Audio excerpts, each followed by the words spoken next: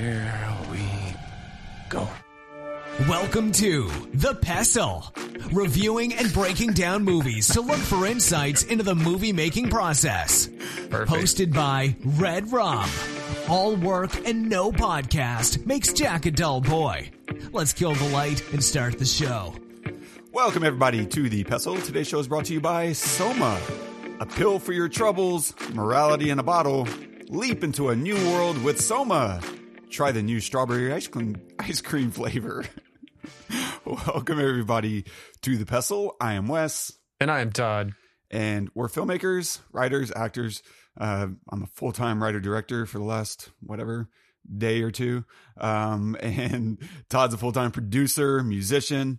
We bring all of that vast wealth of knowledge to make fun of movies and tell you how they did them for the worse. No, not at all. We like to look at a film and see where it's working. Maybe sometimes, where we don't think it's working. There are very few perfect movies, and that's okay. I don't think it's a knock on anyone to point out like, this thing didn't work for me. I think that's just the nature of art, especially such an art like this. Movies are just so, widespread that we all have an opinion. We all have a thought about, this didn't click for me, or that performance didn't click for me. That dialogue didn't make sense to me, or I just didn't follow the story at all. I don't think it's a knock on a storyteller to be like, this, didn't quite make sense to me. Even though I still love the movie, right? You can do both. You can say, I love a thing with reservations. And I think that's just part of, appreciating art as much as anything.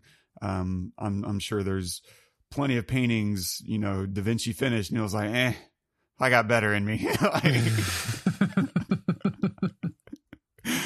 Yeah, absolutely. I mean, also it's I don't want to be one of those people that sits on your high horse and says this sucks and whatever. That's not what we do. We just, like Wes said, talk about what works for us and what doesn't, but also, where we think, does this hold up? And remember, in a lot of circumstances when a movie's being made, you have to take into account, like, I mean, honestly, what year is it? What came before it? What has come since, and how things have changed. I mean, you go back and you listen to the Beatles, and you can pick out stuff where you're thinking that wasn't their best. I Want to Hold Your Hand was great for the time, but it's definitely not their best work. And that's not to say that it wasn't great for its time too. So, and we like to call those things out as well. Great point. So what are we going to be adventuring into today, man? Today, we are covering Christopher Nolan's The Dark Knight. So if you haven't seen this film, please pause and go watch it. I believe it is streaming on HBO Go. So you should be able to see it, because we're going to spoil a lot of things. Yes, we're going to take a look at a number of things. Certainly some of the cinematography and directing, the way Nolan cheats for speed. I'll define what I mean by that later. We'll also look at some of the story and writing, a lot actually of the story and writing. Batman versus Joker, the philosophical stakes in the film, Joker's tests, and other such stuff and things and stuff. And a quick synopsis of the film. When the Joker wreaks havoc and chaos on the people of Gotham, Batman must accept one of the greatest psychological and physical tests of his ability to fight injustice. It's directed by Christopher Nolan, screenplay by Jonathan Nolan and Christopher Nolan, cinematography by Wally Pfister, featuring Christian Bale as Bruce Wayne, Heath Ledger as Joker, Maggie Gyllenhaal as Rachel, Aaron Eckhart as Harvey Dent, Gary Oldman as Commissioner Gordon, Morgan Freeman as Lucius Fox, and Michael Caine as Alfred. But I know the truth. There's no going back. You've changed things. Forever. Then why do you want to kill me? I don't want to kill you. What would I do without you? Go back to ripping off mob dealers? No. No, you complete me. You're garbage. You kills for money. Don't talk like one of them. You're not. Even if you'd like to be. To them, you're just a freak. Like me. They need you right now. But when they don't, they'll cast you out. Like a leper. See, their morals, their code. It's a bad joke. Dropped at the first sign of trouble.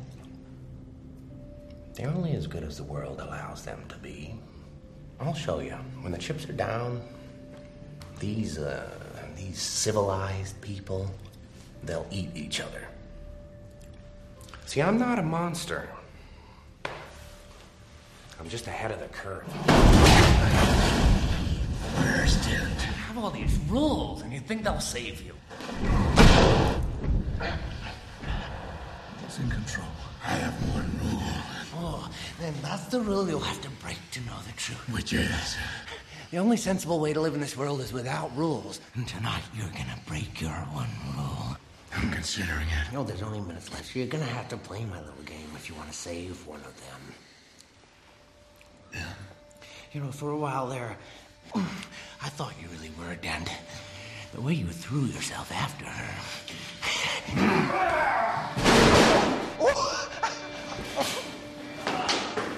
Look at you go!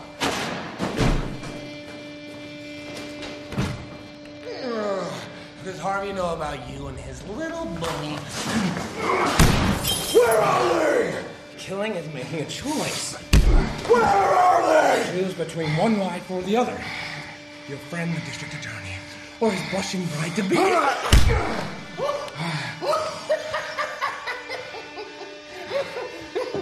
You have nothing to threaten me with. Nothing to do with all your strength. Don't worry, I'm gonna tell you where they are. Both of them. And that's the point. You'll have to choose. Oh, buddy. Mm-hmm. All right, Todd. I don't know. Let it fly, man. Is it great? So I'm glad you played that clip because that's probably my favorite clip in the entire film, to be honest. Let me start off with the good, and then I'll go into the less than good. The good for me is obviously Heath Ledger's performance is transcendent, and I can only imagine what it's like to play a character like this, especially the way that it's written too. It's not like Keaton's version of the Joker, where, I mean, he's just a bad guy, right? And I know there's more backstory with him and everything, but in this case, we basically have no backstory. He just is this way, and it's fun. It's so brilliant how we get glimpses of a backstory, but we know it's baloney because they're different every single time. I think that the way that the Joker is played in this film is probably unlike anything else that we'll ever get. It's just because it was done first, right? And it was done in a way to make us think that we're getting getting explanation for things, but we really aren't. And I think that Alfred puts it perfectly, and this goes into, the excellence in how it's written when he says some men just want to watch the world burn. Sometimes there is no explanation as to why people are the way they are. And we get that through the many stories of why the Joker's face is how it is, right? Why the scars are there. We think we're getting an explanation, and we can pick whatever we want, but it's not necessarily the case. So he constantly remains a mystery. So anyway, I think that it's written really beautifully, and 90% of it is like the layout of everything, the layout of the characters. I love that Rachel knows that Bruce Wayne is Batman at this point. I love that. So we're not trying to hide that anymore necessarily. So he can kind of remain in the shadows with everyone else, but with her, it's front and center, and she's aware of that. That makes the stakes even higher, right? When in this scenario that follows right after this scene. And then I love I love I love Lucius's character as well. When the guy is trying to blackmail Bruce Wayne, and he says, "Let me get this straight." That whole monologue scenario was really great. And it's almost like it reminds us that Bruce Wayne has a team. It's not just one person. And I think that the casting of Morgan Freeman in this role is perfect because he can be this person who's just nonchalant about everything. He just has that way about him. And yet he gets stuff done, which is his character. And so I love all of that. And then some, and we could talk about all the other stuff. Like, the Batmobile is amazing. And the Bat cycle that pops out of it when the Batmobile itself is destroyed or whatever it is. I call it the Batmobile, but it's the Bat Tank. Yeah, it's the Bat Tank, right? Yeah. Which it's incredible. So anyway, all of that is really brilliantly done and incredibly put together. I'm going to go out on a limb here. Okay. Though, and say that I do not like Christian Bale as Batman. Ooh. I just don't. I never really have. And then watching this again has completely reminded myself that I just don't like it. You know, and I don't think that I have any other reason, because I love Christian Bale. I think he's an incredible actor. In fact, in 99 out of 100 films, like, he's the one I look at. You know, you look at Ford v Ferrari, you look at like any other film that he's done, The Machinist, American Psycho. Like, he's just brilliant, and the craft that he brings to his performances is unparalleled. It really is. That being said, like, I cannot get over his voice. His voice drives me crazy. It drives me crazy. It's pointless. It's stupid. And I just don't want to hear him talk. In fact, I feel like, I honestly feel like 80% of the time he's saying things, it could have been fine if he said nothing. You know, there are some times where he has to say things and you know, he needs to give some piece of information or ask a question. And I get that. But a lot of times it's just pushing everything forward when it doesn't necessarily need to. And that would have been nice to have him say less, even though he doesn't say a whole lot as Batman, to have him say even less as Batman, to be more mysterious to everybody around him, not necessarily to us as the viewer, but to the people he's interacting with. But yeah, I mean, all his conversations with the commissioner and everything, I'm just like, God, I can't take it. It drives me crazy, and it takes me out of it completely. So that, and then also some of the dialogue feels a little too exposition-y, and where you're giving too much to me, and I don't, it feels dated. That's how it feels. Some of the dialogue feels dated because it feels like I'm being given something that I kind of already know. And I also tried to, while I was watching it, I tried to take myself out of, I already know the story and I already know what's going to happen, and just watching it as a film. And even then I just feel like you didn't need to put that in there. You didn't need to explain that to me or say that this happened before. And so now this, like, in a film like this, that's a trilogy. If you haven't seen the first one and you're watching the second one and you miss stuff, go watch the first one. Don't give me the backstory of the first one so that now I'm up to speed. Leave those people behind. Those people are not the reason you're making the second one, right? So that's, in a nutshell, what I'll say is that I think the Joker performance is incredible. I think that the writing is 90% amazing. The backstories they've given to everybody, the purposes or lack thereof they've given to people are incredible.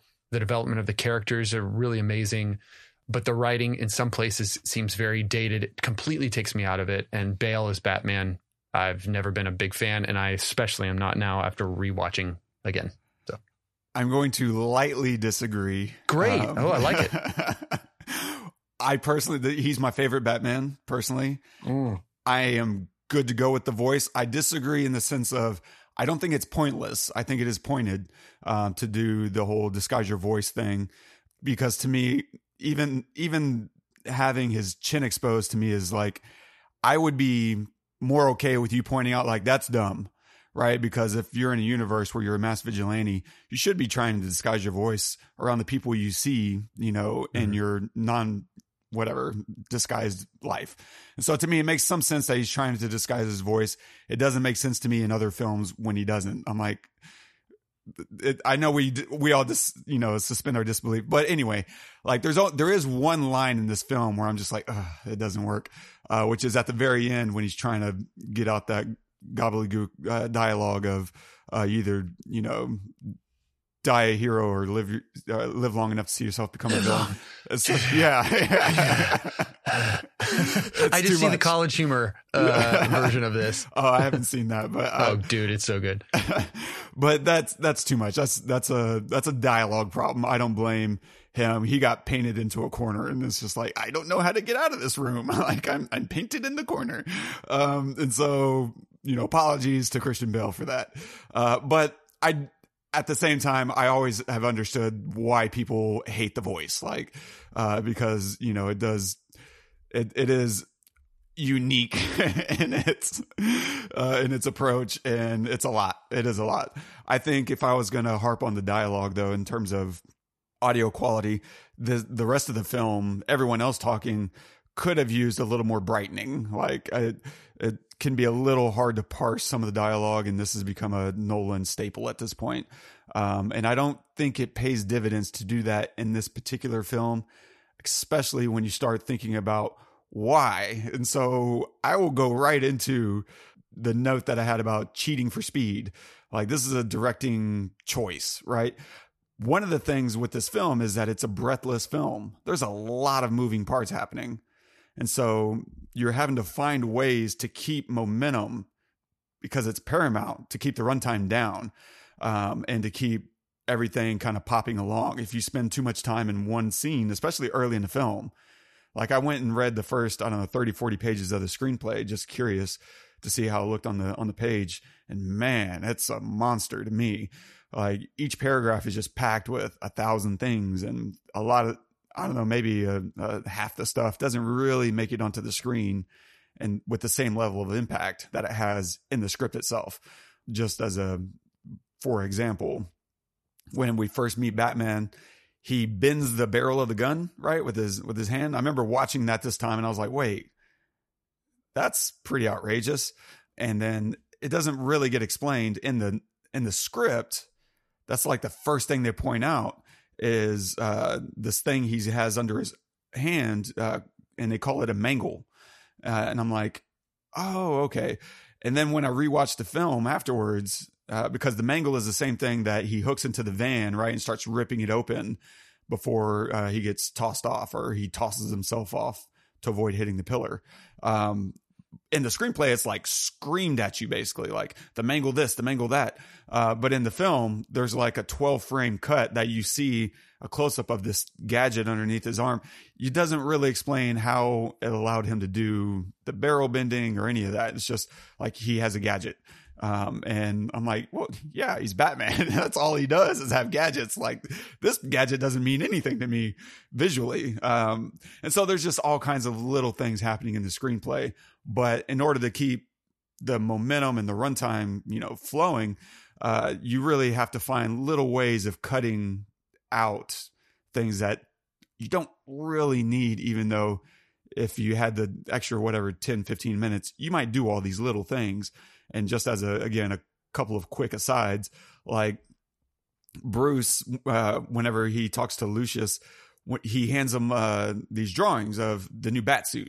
We don't actually see him hand him the drawings. Like, this is probably a 2-second cut that they could have inserted to be like, he pulls out, these drawings of a new Batsuit, and like, instead it's Lucius making a comment like, yeah, 3 pieces, kind of 90s. And he's like, looks down and he just has them in his hands already. And so that's just a very small cheat. And this film is filled with these little kind of things that they don't show you just to keep it going. Another weird one that is kind of dicey is when Joker early on dispatches the gangster, right? That's the first story he tells about his dad. Why so serious? And he's got the knife inside the gangster's mouth, and he's about to cut his mouth open and give him a permanent smile. And then we just kind of cut, and he just falls down dead. And it doesn't make any sense, right? Because you're not going to kill someone with the blade in their mouth. Like, you're going to very, much scar them for the rest of their life. But it's not a death blow. And so they never really let that pay off. They just kind of let him die, and you're just like, okay, he's dead, and we all move on. And I think we're okay with that. It's a little bumpy, but we're still so invested in the Joker that we're like, okay, we get it. And it's a weird thing to have the entire audience just kind of say, okay, yeah, we get it. Like, yeah, but it works. It works well enough anyway, to keep everything moving. But to your point, and this goes back to cheating for speed, there is so much more on the nose dialogue, exposition-y things to help keep things moving that they do here. And for a number of reasons, it also is because this is a mainstream pop film. So the audience is bigger and more general. Like, you can't go a little bit more intimate and indie. You have so many moving parts. You kind of have to repeat yourself a number of ways and a number of times, and because you trust the audience a little less, because this is the audience that shows up, Friday night, Saturday night, is only kind of half paying attention. They're eating popcorn, checking their phones. Like, you just trust the audience a lot less than you would an audience like us, and to anyone who's listening to us. We're going to be a little bit sharper and thinking and engaging with the film a lot more. And so there's so many things, like I'm not going to hammer this to death, but stuff like the coin flipping thing, right? They keep making it a point of conversation. And you probably could have gotten away with saying that once, right? You shouldn't leave something like that up to chance. And they say it like 4 times throughout the film, and it just keeps getting pointed out. And, Harvey keeps kind of smirking like, I'm not. And then finally, Rachel says it again as he's getting hauled off before the big showdown. And he's like, I'm not, and slams on his face. And she looks at the coin, and she repeats a line that he says earlier in the film, right? You make your own luck. It's like, okay, yeah, we get it. It was a 2 double-headed coin, blah, blah, blah. But it's that kind of thing that I think a normal Nolan approach would be like, no, I'm going to, like, Interstellar isn't doing this to you. Like, yeah. Inception isn't even doing this to you, despite how much bigger Inception is conceptually. They're still more efficient in their exposition. But with the Batman, you do have to, be like, okay, we're going to belabor things a lot more than I would really like to, because I have a studio executive who's going to be watching this film, checking his phone, and I need to make sure he gets it too. And same thing, like the lower fifth thing, whenever that big showdown starts, right? The flames or whatever blocking off their avenue, their path. And the guy says, take lower fifth, right? And we cut to this other truck, and it's the guy kind of freaking out. Lower fifth, we'll be like turkeys on Thanksgiving down there, just to make sure there's danger down there. Nothing good happens on lower fifth, just so that no one gets bumped off. But even with that sequence, I think he still leaves room for thinking on the audience's part. Like, in terms of the whole plan is never really spelled out. Even after, we get through the end of it, when we reveal that, Gordon is still alive, like, they never really spell out what the exact plan was. And so I still appreciate he found ways to leave our imagination blanks to fill in. And so, like, it all makes sense. I think that whole plan makes really good sense in hindsight. Like 90%, there's probably like a little wiggle room in there, be like, wait, yeah. But for the most part, right? So if you watch that sequence, with the understanding that Gordon is driving, you start to see some of the little things that they did, that they had discussed and worked out in advance, that maybe, freak you out, or you don't even think about, just watching.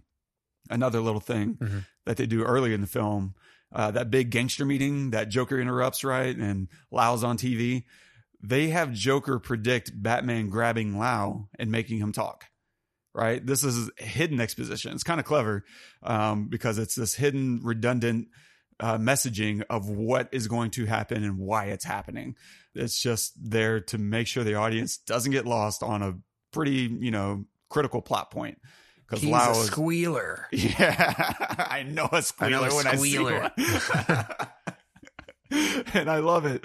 It's just a very subtle reinforcement of not only that, of what that whole beat later on is, because he does, right? There's a whole segment, 10-minute segment of Bruce Wayne going to Hong Kong, kidnapping this guy. He builds a cover story for the event, the adventure, gets the guy, gets him to talk. That's all really important. And it's also subtly reinforcing the importance of Harvey Dent, because without a good DA, the legal system is useless.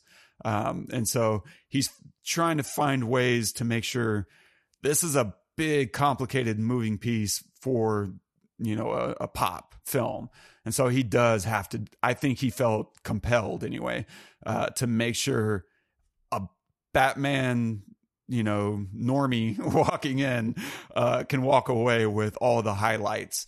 And yet, Well, yeah, please. Well, and how brilliant is that to give that line to Joker?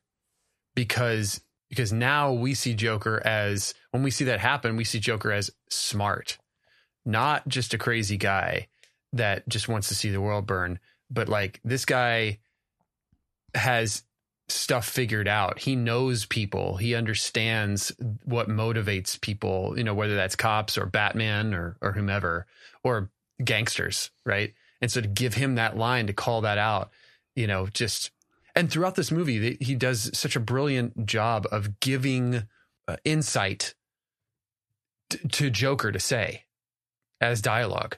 Right. And so when Joker says these things, we're like, oh, so then we start almost identifying with him a little bit. You know, they'll cast you aside like lepers, and like, he's not wrong. They do look at him as a freak. The only reason why Batman is in there is because of Gordon. Everybody else like hates Batman and like thinks he's a vigilante and wants to see him burn. And everybody else thinks that. But Gordon is the only one who's like, no, let him. He's under control, you know? So I love it. Yeah. And so let's discuss that, because this is going to get into the stuff that I love about this film. Why it's my personal favorite Batman is because there's so much philosophically happening in this movie, way more than any superhero movie has a right to be thinking about, discussing, let alone executing to, I think, perfection. Like it's really good. And this will come back to Joker's backstory here in a little bit, if I can remember it. But the first thing that, you know, that jumps out at me is Joker's tests. He has tests galore throughout the entire film. Even the opening heist, right, is kind of this test that he puts his men through, right? Because if any one of them decides to not be a greedy piece of shit, he loses. But that's the whole point, is he's going to get everyone to kill everyone. And that's a selfish greed thing, right? We're not going to share, right? And he understands very well the mentality of these kind of men, and he's going to use it against them. And that's the important part too, is and it reinforces exactly what you're saying. Like Joker is specific in his, you know, psychological approaches with everyone. He doesn't blanket everybody with the same approach.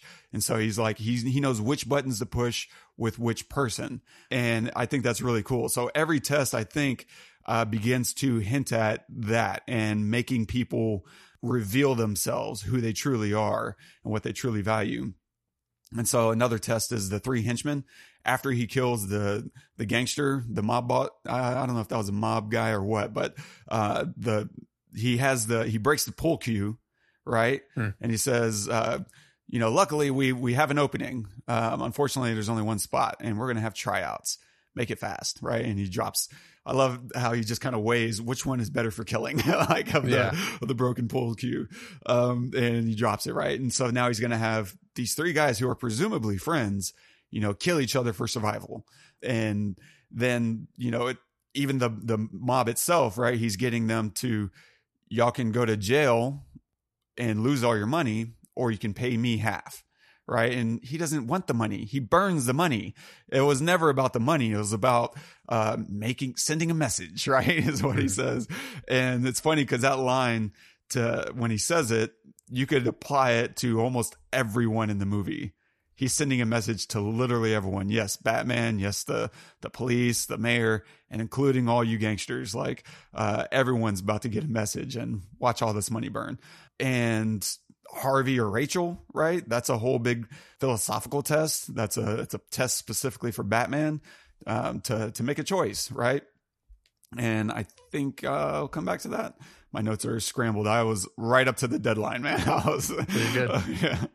And so another big test, of course, is the hospital, right? I can blow up a hospital, or citizens of Gotham, you can kill Reese, this guy who's about to expose who I'm claiming is my arch enemy, right? He doesn't want to kill him.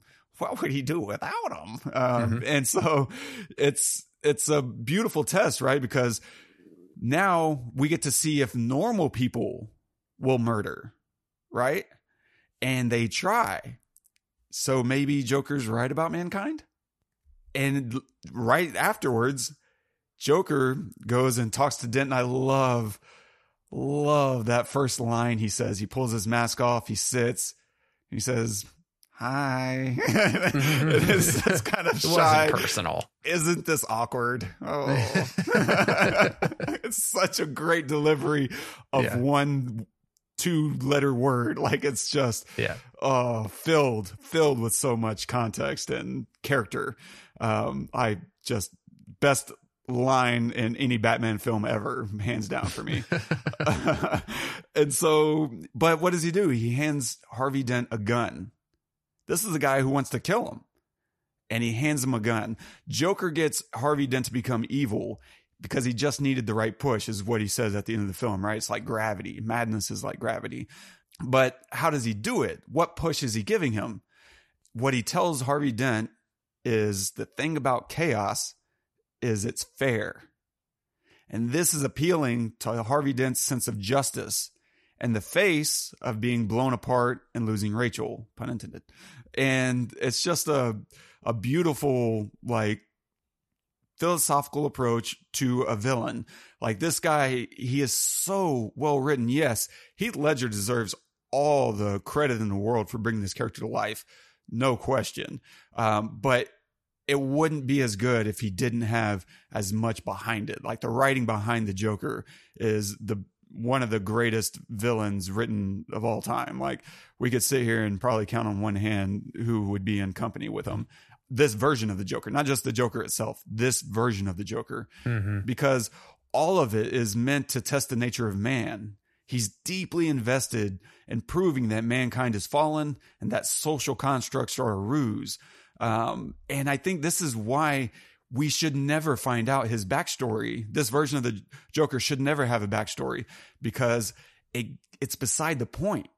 The point is, when crazy, chaotic stuff happens in our lives, is that going to be enough to push us over the edge? And so if we were to understand why the Joker's doing what he's doing, we can suddenly start to rationalize, everything away. Well, what you really need to do to solve this problem is X, Y, or Z.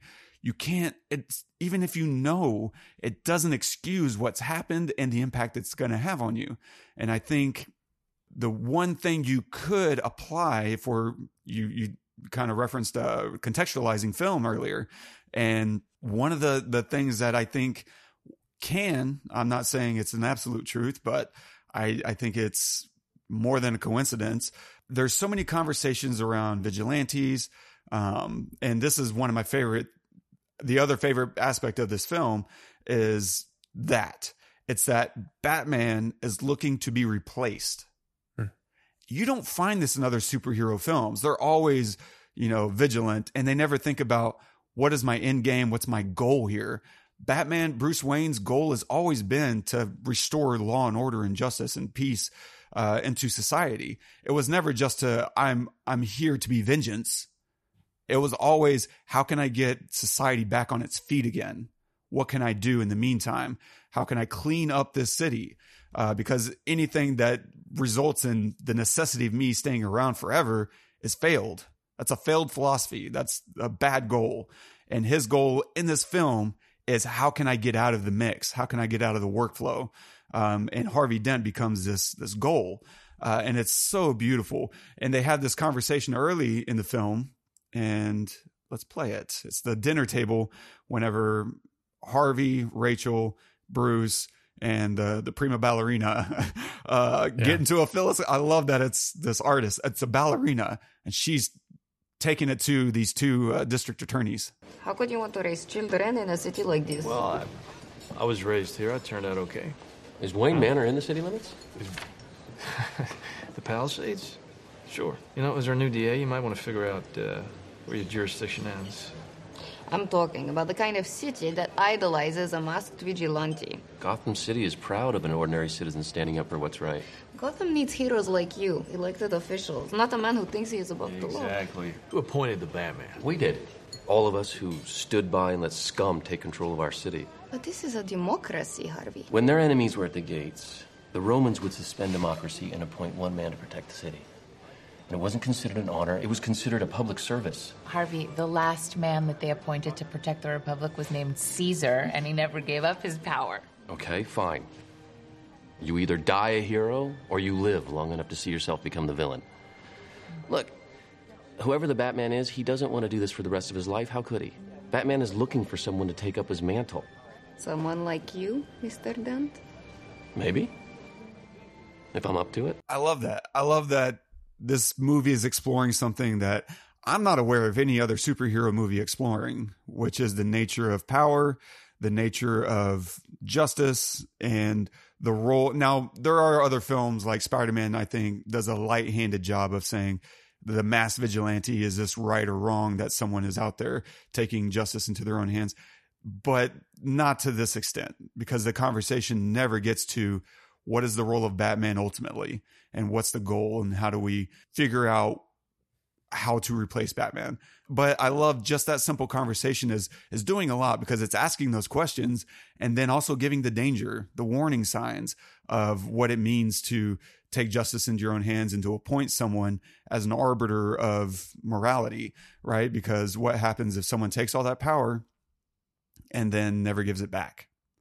And that conversation I find to be also illuminating of the era, the context of the era, because you start to factor in that this is all taking place in a post 9/11 era, right? And I think there's some commentary that he's lacing in there without ever touching, 9/11 or any of the actual symbols.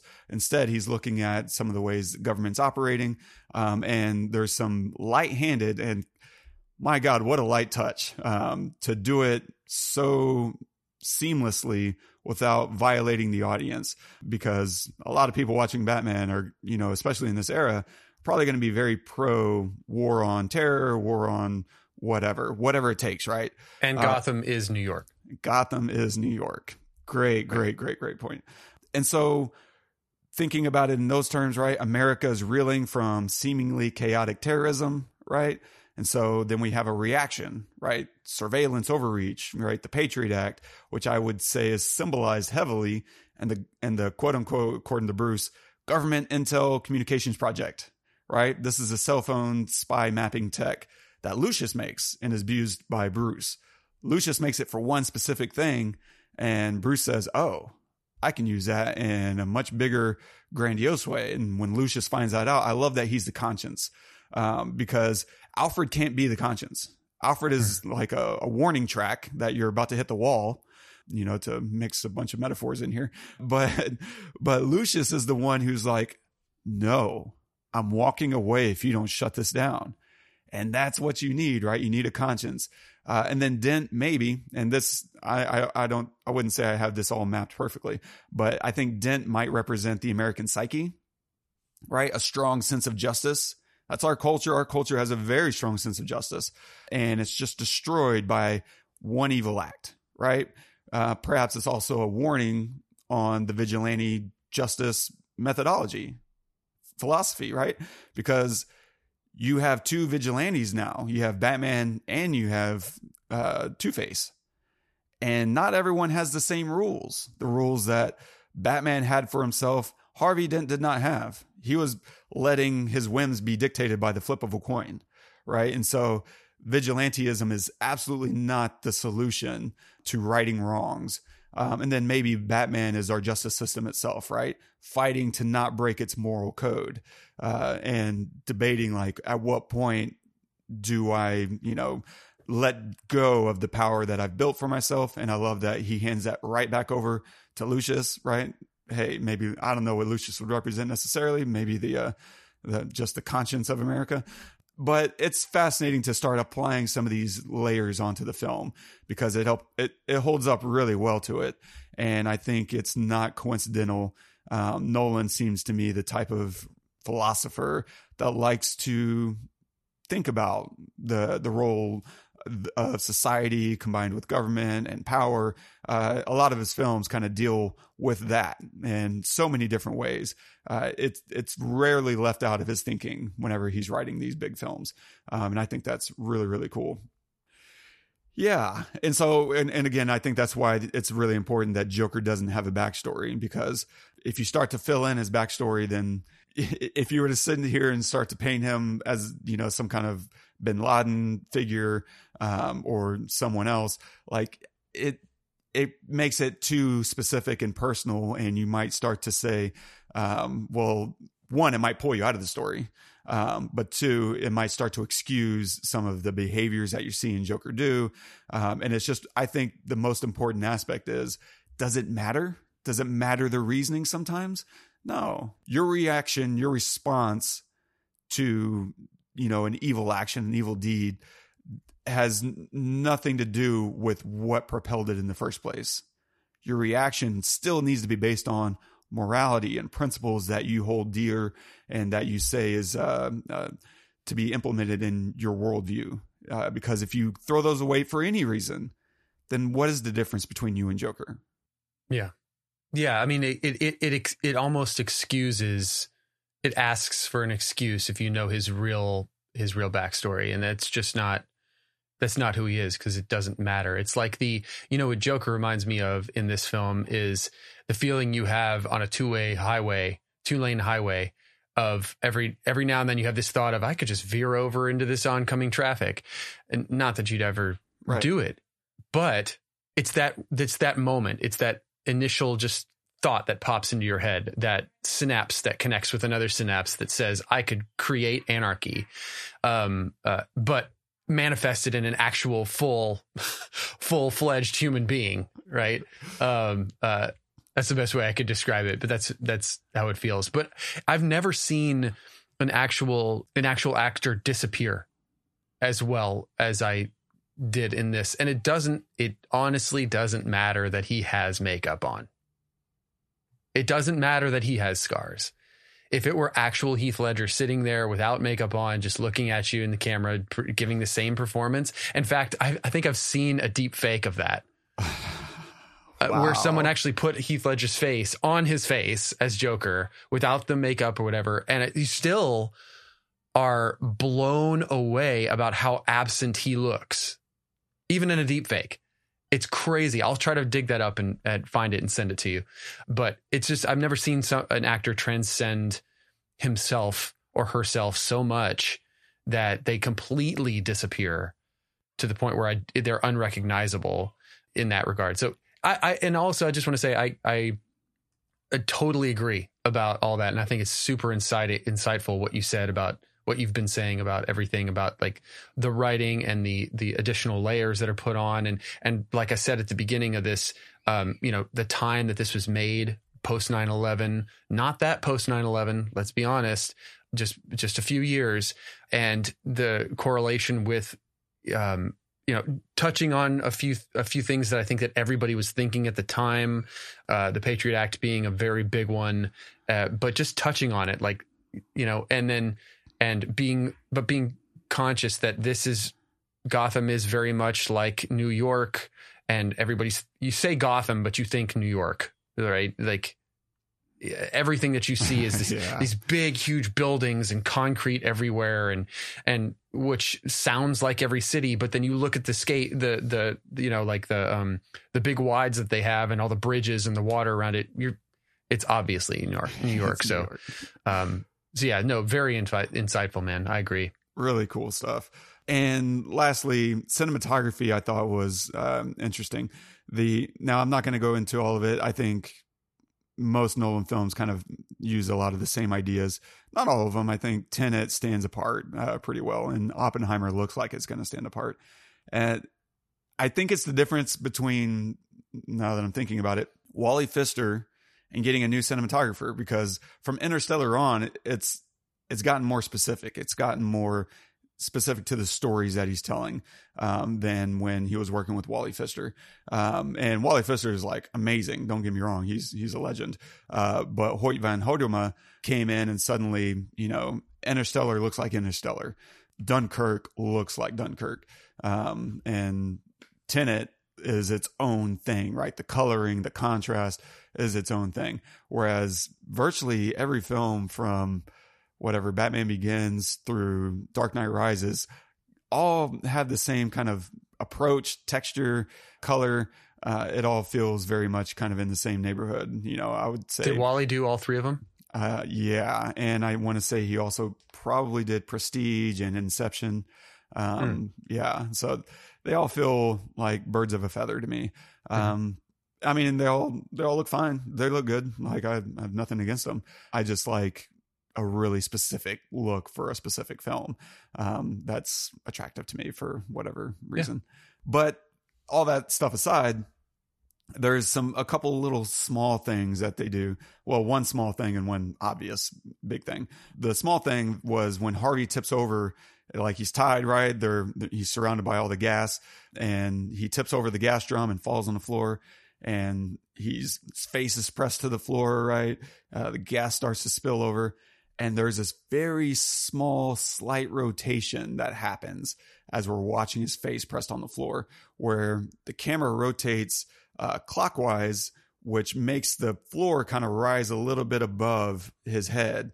And it's like it's pressing him, you know, and it's so cool because otherwise, if you go the other direction, it might feel like he's free and that he could maybe, you know, get up off the floor or raise his face off the gas, but rotating it the other way, pressing the floor into him, and it's like it's crushing him. Then suddenly it feels inescapable, and we're just like, oh God, like I know where this is headed. If you know, that's such a great point, because that moment, I felt that too. I felt like, oh, just pick your head up. But because the camera tilted, I felt less like he could. Yeah. You know, I felt the chair on top of him pushing him down. I felt like, I didn't even notice that. That's a great point. So good. Joker dangling at the end. I think we've all noticed the camera rotating, right, to make him right side up. And on the one hand, like it's easier to orient the audience in order to intercut dialogue. If you're going to be cutting between him and Bruce or Batman, like it could probably become a little disorienting that you're trying to orient in your mind these two characters. So that helps that. That's a problem solve. But of course, more, you know, emblematically, it reflects his worldview versus Batman's, right? They're opposites in every way. And Joker, being an agent of chaos, lives upside down, and that to him is right side up. And so there's that, right? Because philosophically, Joker has no rules and does not believe in humanity, and he's looking for ways to prove his point.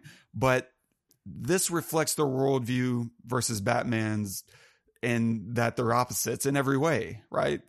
Because philosophically, Batman does have rules. He does have constraints, even if it's just the one thing. Because we see him do some pretty rough stuff. I love that he breaks that guy's legs, that little bit of dialogue. You should drop him high enough to kill him. This isn't going to kill me. I'm counting on it. You know, boom. And that hurts. Like just watching that clip is painful. But Batman, in other ways, they're complete opposites. Batman is a billionaire, right? Looks for ways to earn more money and invest it, right? Joker burns his. He burns the whole stack of it. He doesn't care about money whatsoever. Batman operates in the dark, right? Joker operates in broad daylight. Batman is black and shadowy wardrobe and operates in the shadows. Joker is bright, flashy, hides with makeup instead of a cowl. In just every single way, these they are just polar opposites of each other, and it's just heightened with the framing and the cinematography. It's just genius. The writing in this movie really is astounding. Like it's just absolutely perfect in order to make sure everyone is, you know, being pressed to the maximum, because every test that Joker puts everyone through is specific, right? Whether it's making Batman break his one rule, right? Racing to choose, right? That's what he says in the clip that we played at the start. You can choose, like letting someone die is still breaking your rule. You have to choose who's going to die and who's going to live. You have to choose the life that you want. which is ironic because he wants the life with Rachel, but he also can't have it without Harvey. Therefore, he has to save Harvey if he's to have any chance of actually helping Gotham. That's his ultimate goal. It's not just to stop being Batman. It's to make sure Gotham gets on its feet. And Harvey is his route to a better Gotham. I'm really glad you pointed that out, because I think a lot of people have asked that question, including myself when I first saw it, which is, why did he go to Dent? You know, why not go to Rachel if he knows he can save her? You know, but it defeats the purpose, right? If he can't get to Dent, then it really doesn't matter, honestly, because there's nobody else. He can't be with Rachel either way. It's still selfish. And I think that's what Joker was trying to get him to admit. I think Joker wanted him to save Rachel, because then it reinforces the idea that Batman wants to be Batman. He likes the power. He wants to hold on to the power. And he just enjoys, being a vigilante, instead of what he's representing of change in Gotham. And so I think in every time he gets tested by Joker, he wins, even whenever he does lose. I just wish in that, because I couldn't agree more about the writing. I do wish that it could have been, I only wanted any kind of exposition to be given by the Joker and Heath Ledger. Anything else that anybody gives me, I'm just like, I don't believe you. I'm sorry, I don't believe you. Including Maggie Gyllenhaal. I'm just like, I don't care. I don't care what you're saying. I just want to hear the Joker's talk for 2.5 hours. One thing I did want to point out that I'm surprised that you haven't yet, but when I say it, you're going to be like, oh yeah, unless you already knew it or already pointed that out. In the original Batman, well, not the original, the Michael Keaton Batman, how does the Joker die? He falls. He falls. Yeah. And not saved by Batman. Oh. I think this was an homage to that, and a concrete way to say that Batman will not be beaten to kill. He's going to save everyone, including the Joker, as opposed to the original Keaton one. I say the original just because Keaton is like the best, man. He's just awesome. Just because Joker does die by falling at the end. And at the end, he's laughing with the thing in his pocket, the laugh track in his pocket. And you can hear Heath Ledger laughing, the Joker laughing as he's falling, like, this is what I wanted, da da da da. And then Batman actually saves him, as opposed to in the first one. I thought that was just an amazingly well thought out, brilliant ending to their relationship there. Absolutely, because Joker is trying to get him to kill him, right? That's another test, is he stands out and open in the street, clears the lane, right? And he's just sitting there, come on. Because he's willing to die to prove his point. He's willing to do whatever it takes to make Batman become evil, to push him over the ledge. There is no sacrifice he won't make, whether that's boatfuls of people or himself. And so, you're right. Like, him falling is happiness of, yes, I win. Mm-hmm. He's dying and he's thinking that he wins. He's like, this is the culmination of everything I've done. And then no, he's like, I think at some point, maybe I'm wrong, I think he says "aw" at some point. I want to say I heard that when his foot gets caught by the grappling hook or whatever. Oh, that's so good. Yeah, so great. And then did Ledger die before this film was done? I think it may have been released before or after he passed. Okay. But because I just wonder, because we just end with Joker, we're done with Joker. Yeah. And it sucks. He also did go to make another film. I think some of the early thoughts were this film pushed him over the edge and he took his own life. I don't think that this is not normally the kind of stuff I get too deep into in terms of just my personal interest. I think it was maybe an accidental overdose of sleeping pills. I don't know that there's a lot of reason to suspect otherwise. Yeah, it sucks that so much got left on the table. Like, it doesn't feel like an ending to Joker. Yeah.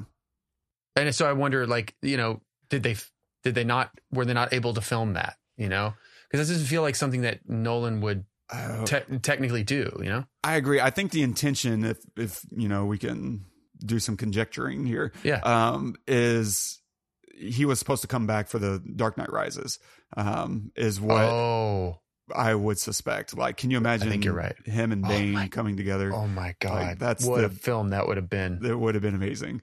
Instead we got what we got. And so, yeah.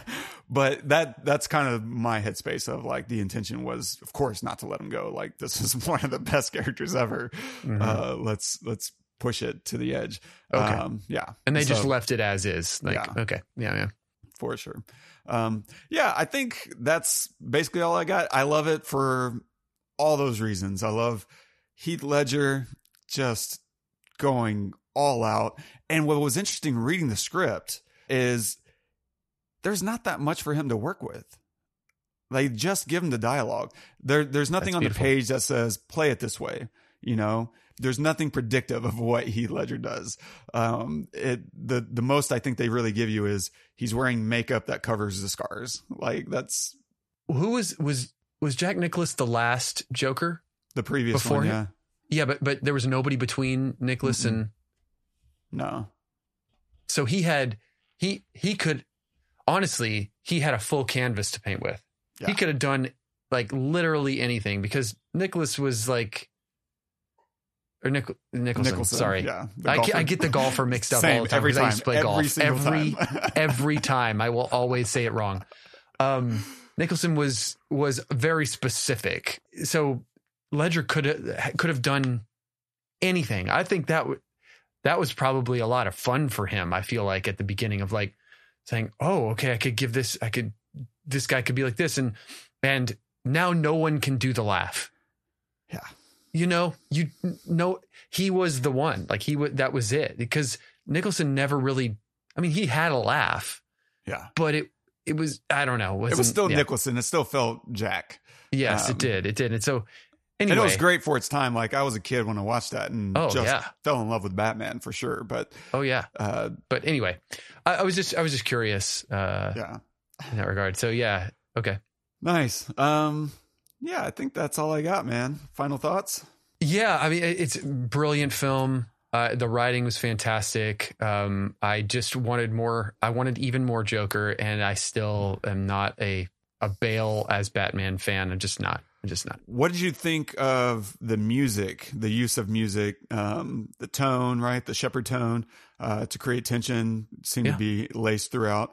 Did anything pop out to you in regards to sound design or music? No, and that's why I loved it. You know what I mean? Like for a film like Inception or Interstellar, you know, other Nolan films that are, you know, very, I don't know, they're driven by the music. Like that is, it's a thing that they hearken back to. Yeah. I don't think that this film needed that. I think it would have taken me out of, there's so many things that are trying to be said at the same time. And in the line that you talked about earlier, where the Joker's talking to Dent and in the hospital, you know, the thing about fear is it's fair. I don't want to be thinking about anything Sonic around me. I don't want to be thinking about music or like, oh, I love this sound or whatever. It's not like the docking scene of Interstellar where we have no dialogue. Essentially, we just have this stressful moment. Like, I need to be able to hear all the words that are said because for the first 2 or 3 times I saw this film, I thought he said fear. I didn't think he said fair, which means nothing. It's like, that doesn't make sense, you know? And so I didn't really get it. So I need to be able to hear everything and not be thinking about other things like music. And so I think the fact that I didn't hear that, I didn't hear like too much, you know, music was a good thing. I thought it was perfectly placed. I thought the stressful moments were brought up like really well. And some of the clips you played too is perfect, you know, really well placed. So good. I love it. I love the philosophical underpinnings of, it doesn't matter why Joker's doing what he's doing. The ultimate question is whether or not any of it would make it right to suspend law in order to accomplish your goal. Does breaking the law as the lawgiver make it right under any circumstance? Because if it doesn't make it right under the worst imaginable, nonsensical, chaotic circumstances, then there's never going to be a time that it makes sense to suspend habeas corpus or justice in order to accomplish getting the bad guy, so to speak. And so I love this whole approach, this philosophy blown right into the heart of a superhero film. Bravo, well done. I'm in love. Nice. What are you going to recommend this week? Only because it's the most recent film I saw in a theater and I had a great time. I'm going to recommend the Mario Brothers movie. Had a great time seeing it, and especially with my kids. If you have kids, take them to go see it. Especially if you're in your 30s or 40s and you grew up playing Nintendo, it's fun. Nice. I'm going to recommend the new Dungeons and Dragons movie, Honor Among Thieves. Nice. I freaking loved it. If you've seen the preview and you're like, that looks terrible, it's to me the perfect trailer because it saves all the good stuff for the movie. It's a complete bait and switch. Well, maybe not a complete. It is a silly movie. Don't get me wrong. It's lighthearted. It doesn't take itself too seriously, but it never makes fun of itself. Mm-hmm. And I think that's a big distinction. Like our friend Joe House said it very well, and I'm going to butcher it, but it's something along those lines of it does a good job of having fun with it, with its ideas of being a D&D movie without ever becoming a mockery of the people that love it.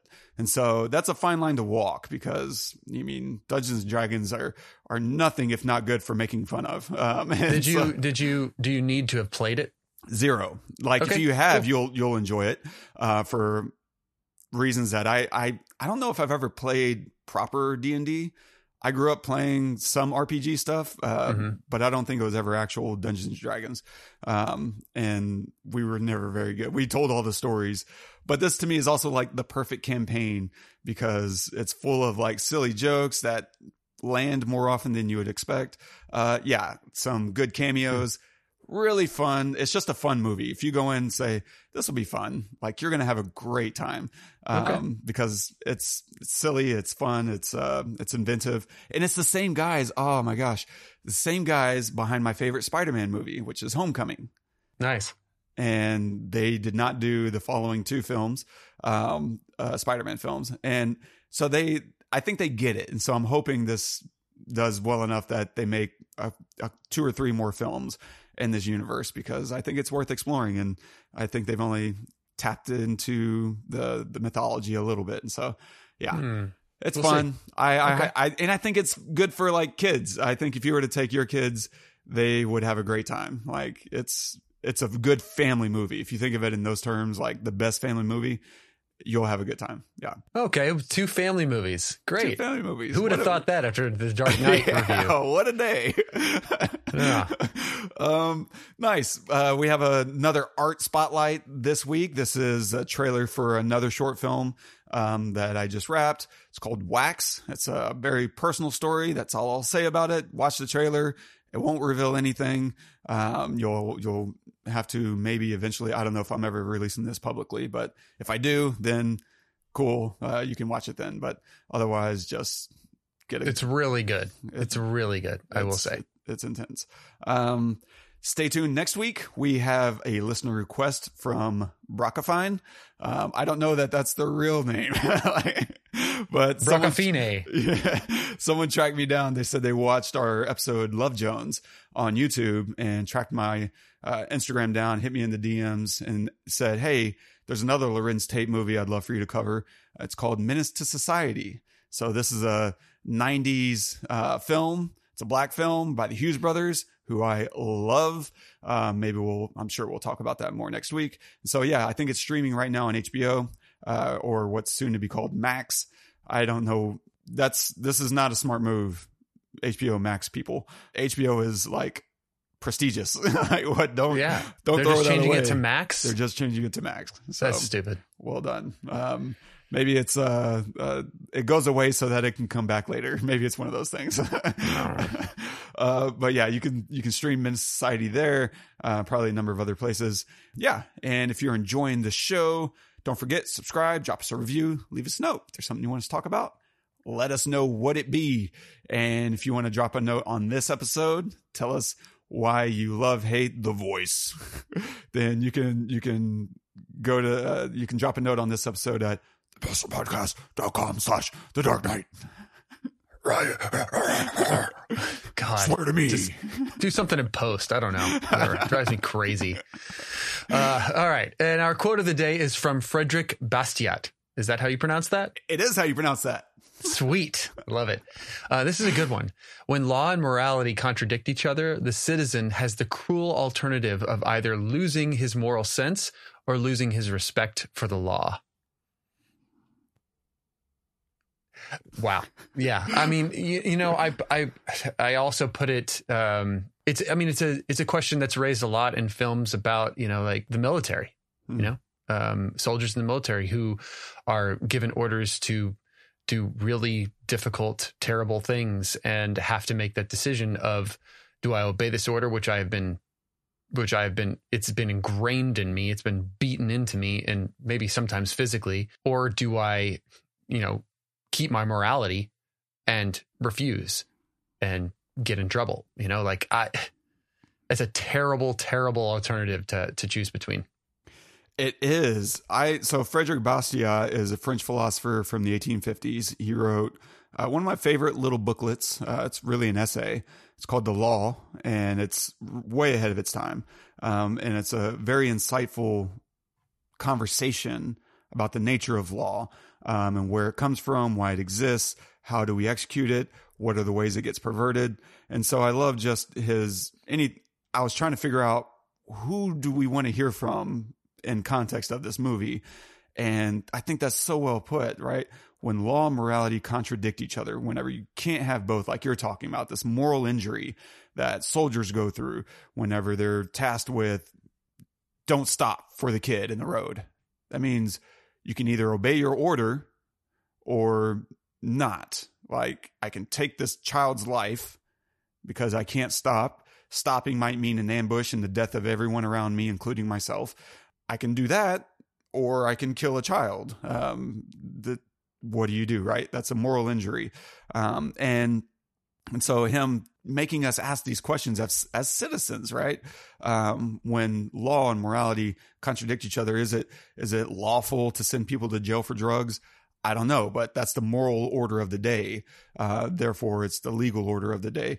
The citizen has the cruel alternative to either lose his moral sense or lose respect for the law. We can't have both sometimes. And the citizens of Gotham, you know, are struggling with this, because what is it? Is it better to let a hospital blow up and kill a bunch of innocent people? Or is it better to take this man's life? I don't know, but we do know the law has let us down. And now we're having to figure out, do we break the law and save a hospital, or do we let a hospital explode? I love all these philosophical conundrums, which is what the Joker's so good at doing, right? Because he doesn't care about the result. Mm-hmm. He's the perfect, you know, arbiter of implementing these tests. Chaos. Yeah.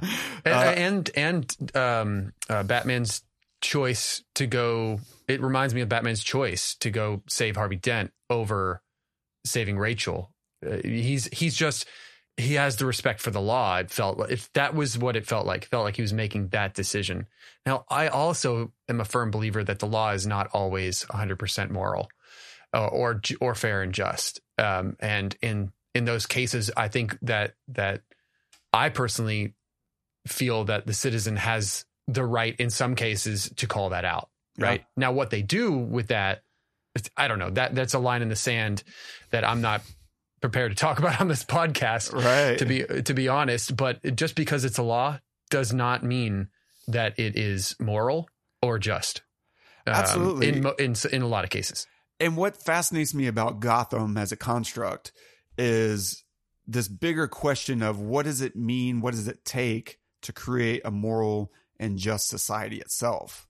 Because right now, the bulk of Gotham is illicit, right? It's all these illegal things happening with people in power doing it, compelling other people with power to do it. And how do you get to a place where in Austin, I can walk down the street at midnight and not really be worried for my safety?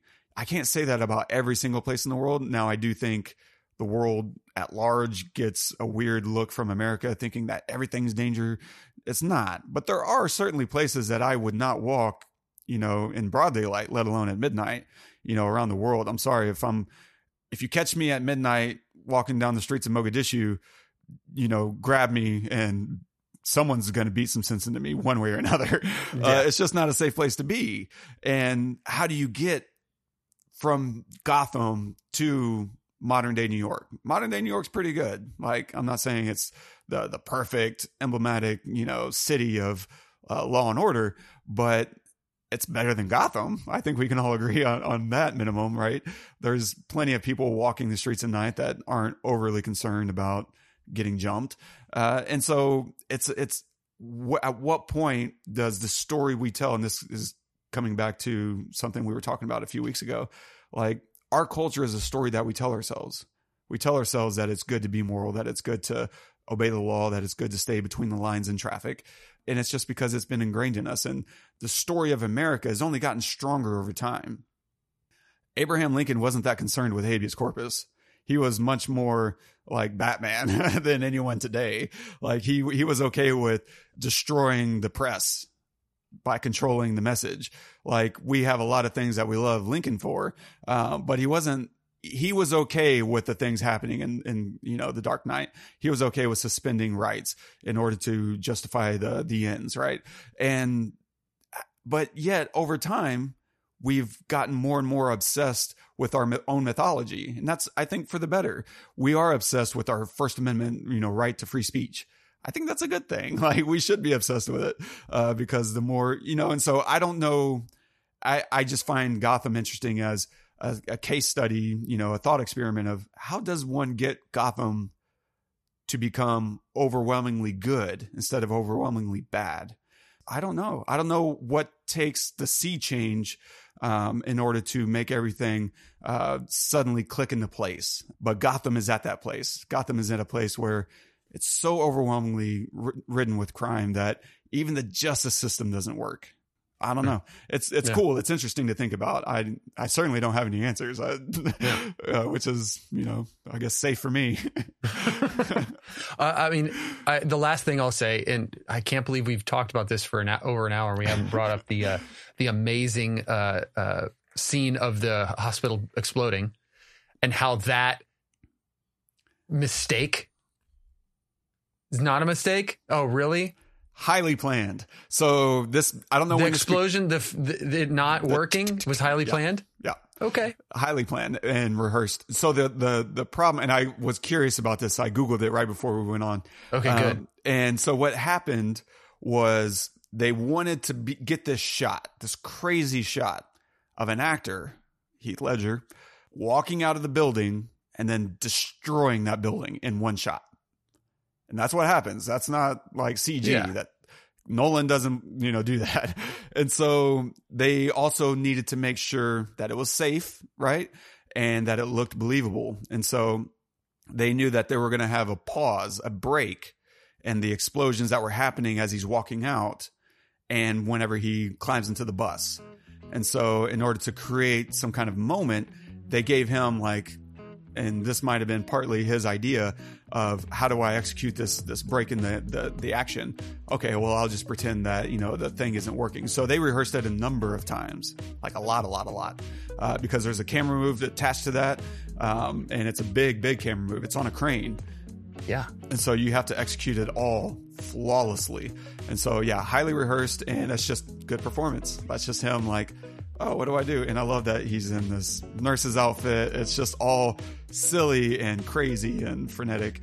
So yeah. Okay. Cause I was watching it too. And I was like, how is this literally capturing magic in a bottle? Because then the movement after, as everything's exploding and the bus is driving off, I'm like, how was that done if it was a mistake planned? Because you don't just raise up a crane like that, right? Just oh, now go. It just doesn't happen that quickly. Yeah, so that's actually good to know. And so that little pause gives him enough time to keep walking out and get to the bus and then do the bit. And then he sees it going and he kind of does a little startled, oh, and, the Yeah, He like flops his hands out to the side. Penguin like, flop, yeah. It's so good. It's brilliant. Oh my gosh. Well, thank you for explaining that, putting that to rest. So good. Oh man. Thank you guys all for joining. Wes, thank you for your, as always, brilliant insight. Love it. Absolutely. Hope you guys enjoyed this episode. Please leave us any kind of review, subscribe, all that stuff. Share us with your friends. It all helps tremendously. And join us next week. We'll be doing Menace to Society. Thanks for that suggestion there, Brockafine. Okay, until next week, I'm Todd. I'm Wes. Go watch some movies.